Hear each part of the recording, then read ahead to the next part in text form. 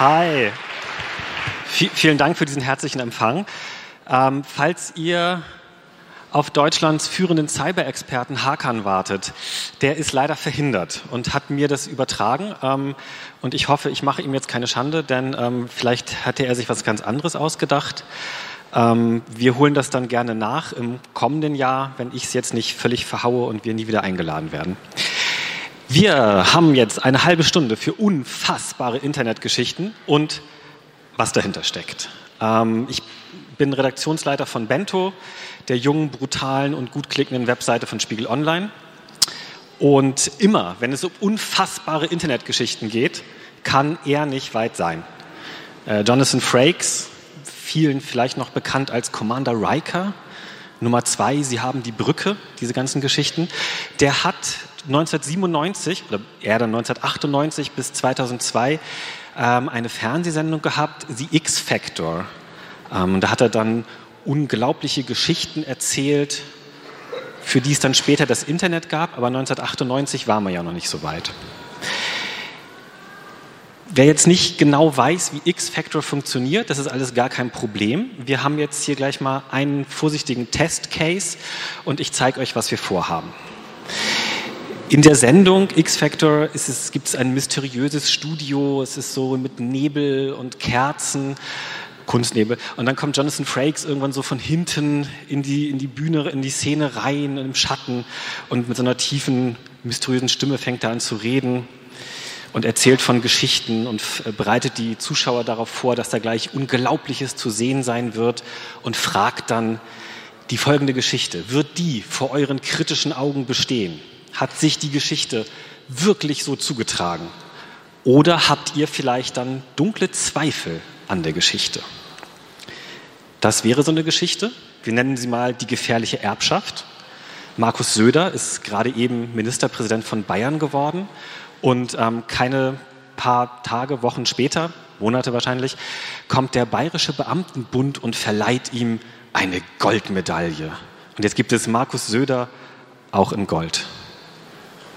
Ist unsere Geschichte wahr, würde Jonathan Frakes jetzt fragen, oder nur eine geschickte Fälschung? Also war hier Photoshop Philipp am Werk oder gibt es diese Goldmünze wirklich? Da brauche ich jetzt kurz eure Hilfe. Wahr oder unwahr? Wahr. Also, hier ist ja jetzt nur der Versuch. Ihr könnt die Geschichte glauben. Angeblich hat sie 3,50 € im Internet gekostet und Markus Söder hat sie bekommen, weil er sich damals als Finanzminister und Oberherr der Beamten so gut für seine Leute eingesetzt hat. Und dann wollten sie sich einfach mal mit so einer Goldmedaille bedanken. So funktioniert X-Factor. Und ich packe jetzt noch einen drauf und wir reden noch so ein bisschen, was steckt eigentlich dahinter? Also warum gibt es diese Geschichte? Warum rätseln wir überhaupt über solche Geschichten? Und jetzt bei der Markus Söder-Münze wäre jetzt so mein erster Hinweis, geht immer noch absurder. Und wir leben mittlerweile in einer Welt, wo man gar nicht mehr unterscheiden kann zwischen, ist das jetzt der Postillon oder ist es dann wirklich passiert? Und gerade diese Goldmünzen-Geschichte wäre ja so ein Fall für natürlich. Ne? Das muss doch Satire sein. Und ist es dann doch nicht. Und was sagt das aber eigentlich über unsere Welt heute aus, wenn unser erster Reflex ist, also der Unterschied zwischen Satire und Markus Gottkanzler in Bayern mit Goldmünze ist dann gar nicht mehr so unterscheidbar. Was macht das eigentlich mit uns? Also, wir haben diesen Mechanismus jetzt irgendwie einmal gesehen und wir zeigen heute Geschichten, die sich auf einem sehr schmalen Grat bewegen. Auf den ersten Blick scheinen sie noch plausibel. Doch dann, und jetzt in den nächsten 25 Minuten, erfahrt ihr die Wahrheit. Die nächste Geschichte nennen wir sie SMS aus dem Grab. Ein dunkles, verwackeltes Foto. Es handelt sich um den Frachtraum eines Reisebusses. Und eine 21-jährige Studentin schickt einen Hilferuf auf Jodel, denn wo sonst? Und sagt, ich bin hier in Kärnten unterwegs und ich habe meinen Koffer in den Laderaum gestellt und jetzt ist der Bus losgefahren und keiner hört mich. Und dann fährt sie und fährt sie und fährt sie. Und dann gibt es noch diese kleine Information, in dem Laderaum dieses Busses befindet sich eine Durchreiche zum Passagierraum, die nur mit einem Rollo abgetrennt ist. Und die lässt sich von beiden Seiten öffnen. Und jetzt kommt die Frage, die Geschichte mit dem Bus, ist sie wahr oder nur erfunden? Ihr habt recht. Also ein weiteres Foto kommt dann später, da ist die Polizei dann auch dabei. Nach 60 Kilometern im Frachtraum wird die Person aus dem Bus rausgeholt. Was steckt diesmal dahinter? Eine zu gute Geschichte, das lernt man ja im Internet, ist eigentlich immer viel zu gut. In diesem Fall konnte man die Polizei anrufen und auch mal nachfragen, Entschuldigung, gab es einen Einsatz, ist da was passiert? Und dann erzählt die Polizei einem, ja, wir haben da wirklich eine Person aus dem Frachtraum rausgeholt. Es sei denn, jemand setzt sich freiwillig in so einen Frachtraum, der ja eigentlich auch gar nicht so abgeschlossen ist, weil es gibt ja auch einen Rollo, weil er auf Jodel ein bisschen Fame abräumen will. Da geht es dann los. Und die zweite Geschichte, die dahinter steckt, ist, Jodel ist das neue Ding. Also wer hätte gewusst, wenn man in einer persönlichen Notlage ist oder im Social Web möglichst viel Fame abgreifen will, dass man sich dazu nicht etwa auf Facebook bewegt oder Twitter oder Snapchat oder Instagram, sondern auf Jodel. Also Jodel, das neue Ding. Manchmal geschehen Dinge, denen die Begriffe wahr und gelogen nicht gerecht werden. Sie sind für uns Menschen einfach unvorstellbar. Unsere nächste Geschichte ist der Zauberspiegel. Und es begab sich Folgendes. Es war eine Gruppe von Leuten, die arbeiten in London in einem Büro und die lernen jetzt im Internet, offenbar hört Facebook zu mit einem Mikrofon, wenn wir uns unterhalten, um danach die passende Werbung an uns auszuspielen. Und diese Leute im Büro überlegen sich jetzt, wir müssen das falsifizieren. Wir müssen gucken, wir müssen ein wissenschaftliches Experiment durchführen. Kann das stimmen? Und jetzt unterhalten sich zwei dieser Kolleginnen, und Lizzie und Amelia heißen die tatsächlich, zum allerersten Mal in ihrem Leben überhaupt über Babys. Und tun so, als sei Lizzie vielleicht schwanger. Und dann reden sie, das haben sie vorher in so einem Skript vorbereitet, sie reden über Windeln. Sie reden über Schwangerschaftstests, sie reden über Verhütung, sie reden über Verhütungs-Apps. Und es gibt noch weitere Versuche, wo dann andere Leute über so Dinge sprechen, die sie nie vorher im Leben ins Internet eingetippt haben, auf Facebook, auf Google, nirgendwo. Und auch nicht drüber gesprochen. Und was passiert 2 Minuten später?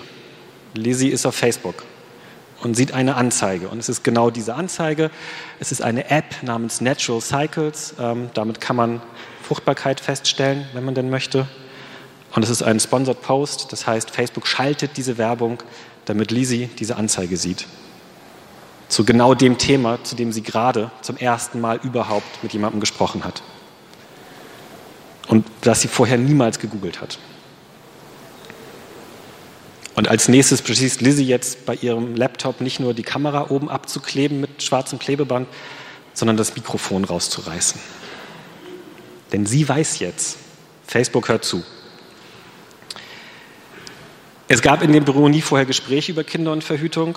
Erscheint es also glaubwürdig, dass diese Werbung genau in jenem Moment zufällig erscheint? Glaubt ihr, dass es genau so passiert ist? Oder lügen wir, dass die Funken sprühen?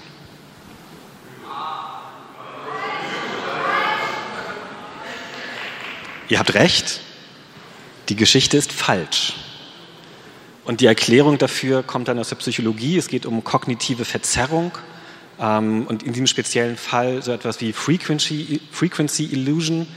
Also, dass diese Werbung möglicherweise Lizzie schon vorher angezeigt wurde, aber sie darauf trainiert, Werbung gar nicht wahrzunehmen in ihrem Facebook-Feed, hat sie einfach nicht so richtig gesehen. Und jetzt aber, wo sie sensibilisiert ist, fällt ihr diese Werbung wahnsinnig auf und sie denkt, es ist passiert. Dass das eine und das andere sind gute Algorithmen bei Facebook. Lizzie hat Facebook verraten, wie alt sie ist, dass sie eine Frau ist und wo sie wohnt. Und bei dieser Facebook-Anzeige kann man sehen, sie wurde an viele Leute ausgespielt, die so ähnlich demografisch aufgestellt sind wie Lizzie. Aber was steckt eigentlich dahinter? Der erste Punkt ist, nichts ist unmöglich. Also wir glauben auch erstmal, dass das so sein könnte. Und gerade aktuell ist ja ein Whistleblower unterwegs, der über Cambridge Analytica ausgepackt hat und der jetzt auch rumerzählt, ja, also technisch könnte Facebook auch zuhören. Er weiß jetzt nicht, ob Facebook das tut, aber er läuft draußen rum und gibt Interviews und erzählt allen, die es hören wollen oder immer schon geahnt haben oder es nie richtig wissen wollten. Im Prinzip geht das. Facebook hat schon 2016 gesagt, nein, tun wir natürlich nicht. Und dann waren da aber noch diese ganzen Snowden-Geschichten, wo ja noch mehr offenbar wurde, was technisch alles möglich ist. Und dann gibt es Geschichten, es gibt so Leute, die kaufen teure Kopfhörer von einer Firma namens Bose, 350 € und so. Und wenn man die über so ein Handy bedient mit der Bose Connect App, dann weiß man mittlerweile, die Kopfhörer merken sich auch, was man für Musik hört und was man so macht mit den Kopfhörern und übertragen das ins Internet und so. Also das passiert ja da draußen. Nichts ist unmöglich. Und einerseits wissen wir das und andererseits, selbst wenn Facebook das jetzt nicht tut, hat Facebook daraus ja jetzt gerade viel gelernt. Denn obwohl wir diese Geschichten alle gehört haben und die alle für so plausibel halten, die könnten das schon tun, ach, die tun es wahrscheinlich nicht. Und für die Zukunft heißt das aber, also auch selbst wenn sich jetzt ein paar Leute aufregen, Schaden tut es nicht. Also wir sind immer noch alle bei Facebook, obwohl das ja so sein könnte. Und wir ziehen keine Konsequenzen und finden das jetzt auch, also der Nutzen von Facebook überwiegt immer noch dieser Gefahr da. Das ist eine sehr schreckliche Nachricht eigentlich für Datenschützer, weil, also was könnte schlimmer sein? Und wo wir schon bei Facebook sind. Kann diese Geschichte stimmen? Wir kommen zu Mark Zuckerberg, wir nennen sie Spuk im Netz. Er hat gerade auf der großen Entwicklerkonferenz vor 1, 2, 3 Tagen sein Herz für Journalismus entdeckt und hat in einer Rede erzählt, wir brauchen gemeinsame Fakten, auf die wir uns verlassen können, weil erst dann können wir ja streiten über das Richtige, das Gute, das schöne Leben. Aber wenn wir gar keine gemeinsame Faktenbasis haben, dann funktioniert das alles nicht. Und deswegen ein großes Bekenntnis zu Journalismus, Fakten, die es gibt und die wichtig sind, und eine große Anerkennung für Medien. Auch hier wieder die Frage, ich weiß nicht, ob ihr es verfolgt habt, ist so etwas denkbar? Vielleicht haltet ihr dies ja für weit hergeholt, aber was ist mit seinen Aussagen? Oder ist das alles nur ein Riesenunsinn?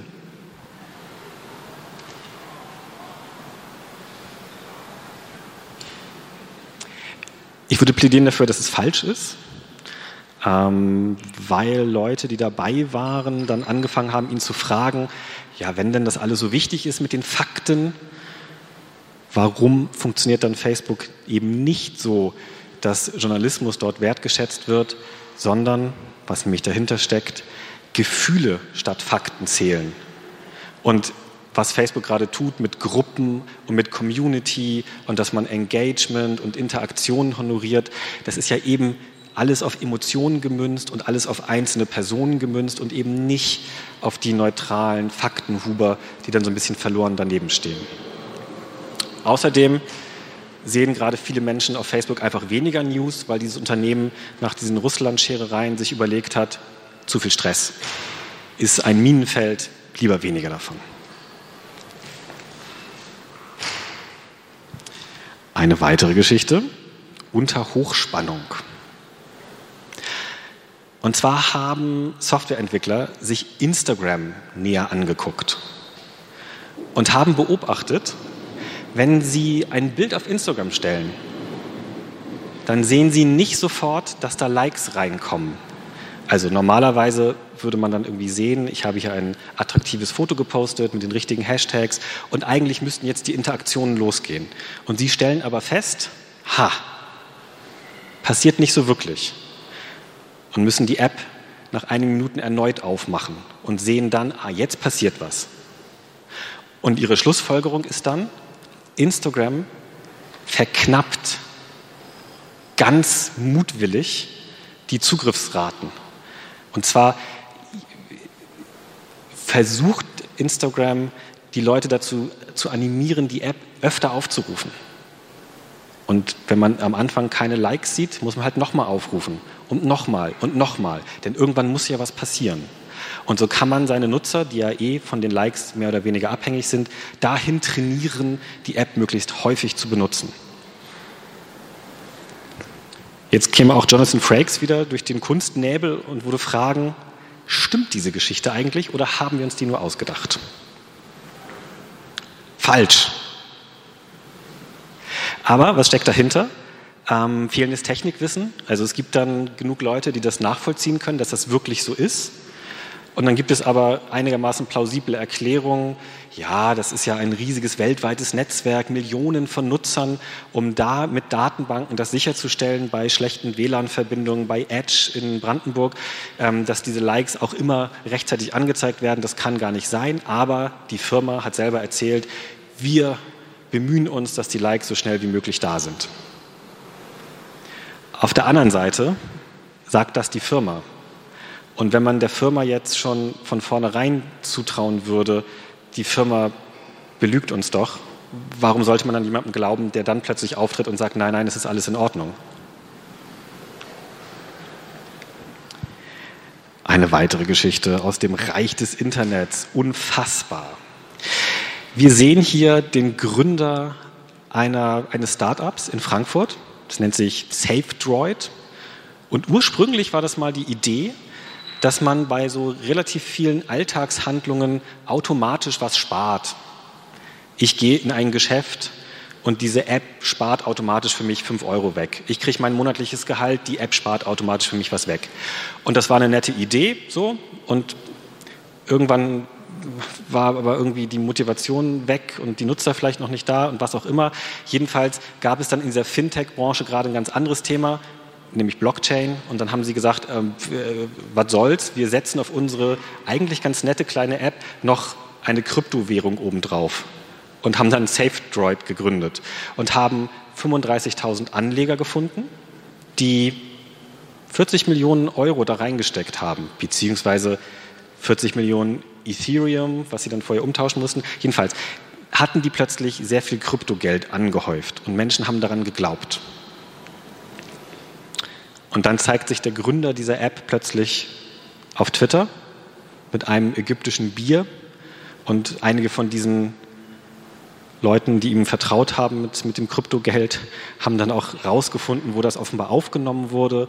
Man sieht da hinten die Landschaft, das kann man mit Google Maps dann irgendwann nachvollziehen und man stellt fest, er ist in einem Mövenpick-Resort am Roten Meer in Ägypten. Und offenbar haben wir hier einen Exit-Scam, also wieder eine von den vielen Kryptowährungen da draußen, die es dann doch nicht richtig packen und einige von der Handvoll Währungen, wo dann Leute kriminelle Energie haben und dann das Geld einfach einstecken. Ausgedacht oder wahr? Prank. Also das ist wahr, also bis dahin ist alles genauso passiert.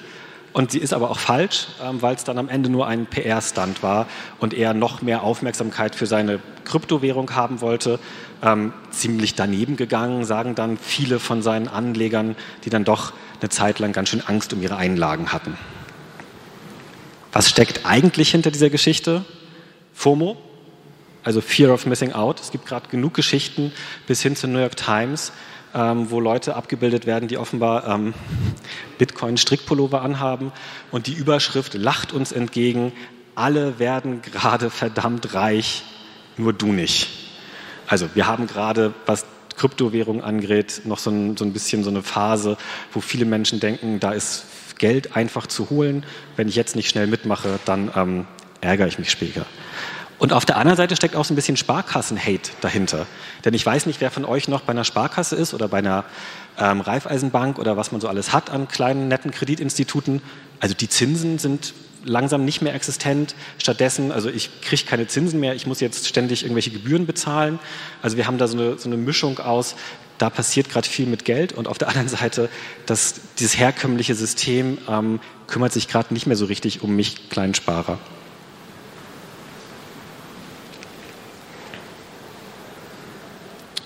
Eine weitere unfassbare Internetgeschichte oder ein Internetmythos, den es gerade gibt, hat mit Robotern zu tun. Und es gibt genug Studien da draußen, die uns mit viel Zahlenwerk darlegen, welche Jobs in den kommenden 5 bis 15 Jahren verschwinden. Und wir reden hier von Paketboten, wir reden von Erdbeererntehelfern, Wir reden von Amazon-Logistik-Lagerarbeitern. Also bei mir in meinem Viertel in Hamburg fährt schon so ein kleiner Roboter rum mit 6 Rädern. Der liefert gerade Wein aus und später vielleicht auch mal Pizza. Und bei diesem Internetmythos wäre jetzt auch die Frage, haben wir uns diese Studien eigentlich ausgedacht oder steuern wir da gerade wirklich auf die große Revolution der Arbeitswelt zu? Wahr oder falsch? Was denkt ihr? Wahr. Ich würde sagen, es ist falsch. Und jetzt kommt aber das Aber. Was steckt eigentlich dahinter? Und momentan sind Roboter einfach noch teurer als Menschen. Und solange man Amazon-Lagerarbeiter findet, die für sehr wenig Geld den Job machen und sich nicht gewerkschaftlich organisieren oder dann eben, wenn sie sich organisieren, rausgeworfen werden, weil Leiharbeiter den Job trotzdem übernehmen, solange wird das auch einfach so weitergehen. Also wozu jetzt sehr, sehr teure Roboter anschaffen? Das heißt, die Roboter werden sehr wahrscheinlich kommen, aber wahrscheinlich übernehmen die als erstes dann doch eher die Jobs, die sehr teuer sind. Also Anwälte oder Ärzte oder all das, wo wir eigentlich immer jetzt sagen, aber wir sind ja sicher, ne? Es geht ja nur um die dummen Jobs. Und wahrscheinlich stimmt am Ende beides, aber mittelfristig erstmal zuerst die Schlauen, dann die Dummen. Eine weitere Geschichte, der riskante Ritt. Und zwar begab es sich in Thüringen, in Erfurt, dass in einem Ikea der Name für ein Produkt geändert wurde und die WC-Bürste mit Halter in dunkelbraun für 99 Cent heißt Höcke. Ich höre schon 80 Cent. Haben wir uns diese Geschichte ausgedacht oder hat es sich tatsächlich so zugetragen? Falsch. Und zwar, also die erste Nachricht ist, es gibt in Thüringen Ikea, in Erfurt, aber ist natürlich falsch. Was steckt dahinter? Einerseits Hey, der sympathische schwedische Möbelkonzern, der, ich glaube, auch Produkte zeitweise von Zwangsarbeitern in der DDR hat anfertigen lassen und dessen Gründer ja Verbindungen zu Neonazis nachgesagt werden, stellt sich nicht gegen die AfD oder äußert sich politisch, komisch. Und was anderes, was dahinter steckt, ist so ein bisschen, wir finden das lustig, weil das ist unsere Satire. Und es gibt aber genug Leute da draußen, also außerhalb der Republika-Bubble, die dann in dem Moment schreien Fake News. Und die genau andersherum auch von sich sagen, wir haben hier lustige Bildchen und halten das für Satire, wo wir dann wahrscheinlich kommen und sagen Fake News. Aber wir teilen es schnell weiter.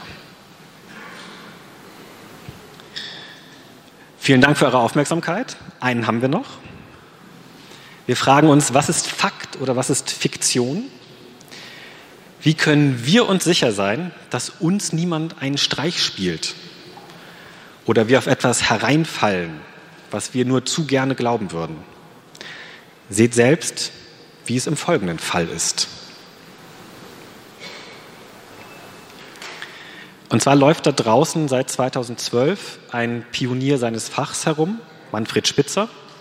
Der hat damals ein populäres Buch geschrieben, Digitale Demenz. Er warnt vor dem negativen Einfluss des Internets und insbesondere sozialer Medien.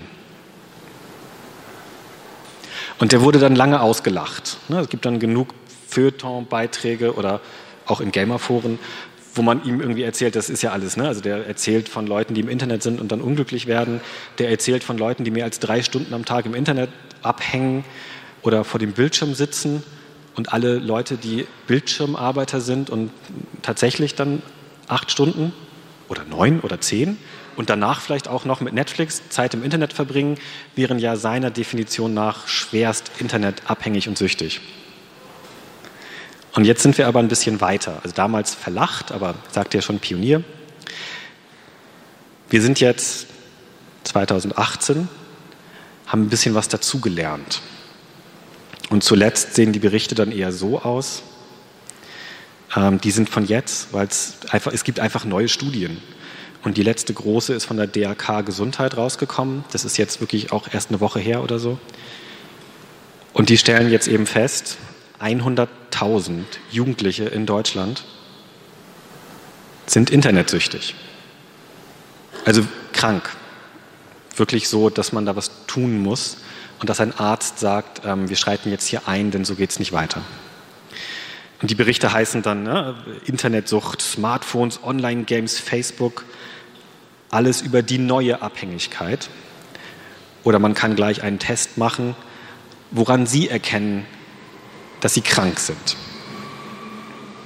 Und jetzt kann auch die Drogenbeauftragte der Bundesregierung aufatmen, denn das, was sie zuletzt gemacht hat, war eben kein Alarmismus, der sich nicht auf Fakten stützt, sondern wir haben jetzt die wissenschaftlichen Hinweise. Ich muss noch einmal nachgucken. Es gibt einen ICD-Code für diese Krankheit. ICD ist ein großes Regelwerk, wo standardisiert einfach verschiedene Krankheitsbilder, also anerkannte Krankheitsbilder drinstehen. Und unter dem Code F63 existiert jetzt Internetsucht. Auch hier wäre jetzt wieder die Frage, verdammt, einmal zu viel. Okay, also es ist tatsächlich falsch. Und was steckt jetzt hier dahinter? Es gibt diese DRK-Studie, es gibt die reißerischen Berichte Internetsucht und genauso gibt es aber immer noch Psychologen da draußen, die sagen, ja gut, ihr habt eine Umfrage gemacht, ihr geht von falschen Prämissen aus und offiziell anerkannt ist hier schon mal gar nichts.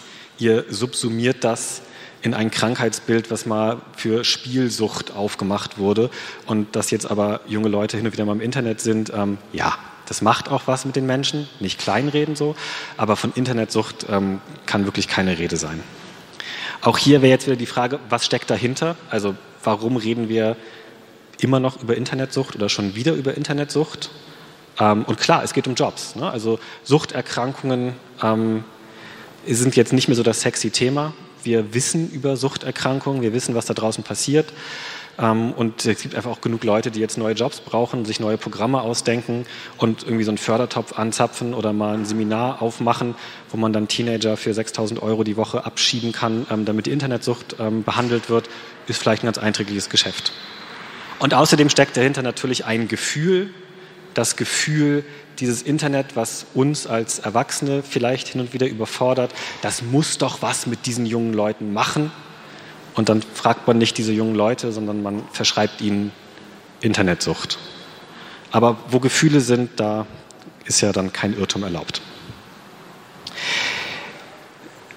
Die Zeit rennt. Das waren meine unfassbaren Internetgeschichten. Wir nehmen mit, es geht immer noch absurder. Jodel ist das große neue Ding. Nichts ist unmöglich da draußen. Alles scheint dann aber doch egal zu sein. Bitcoin ist großer Quatsch.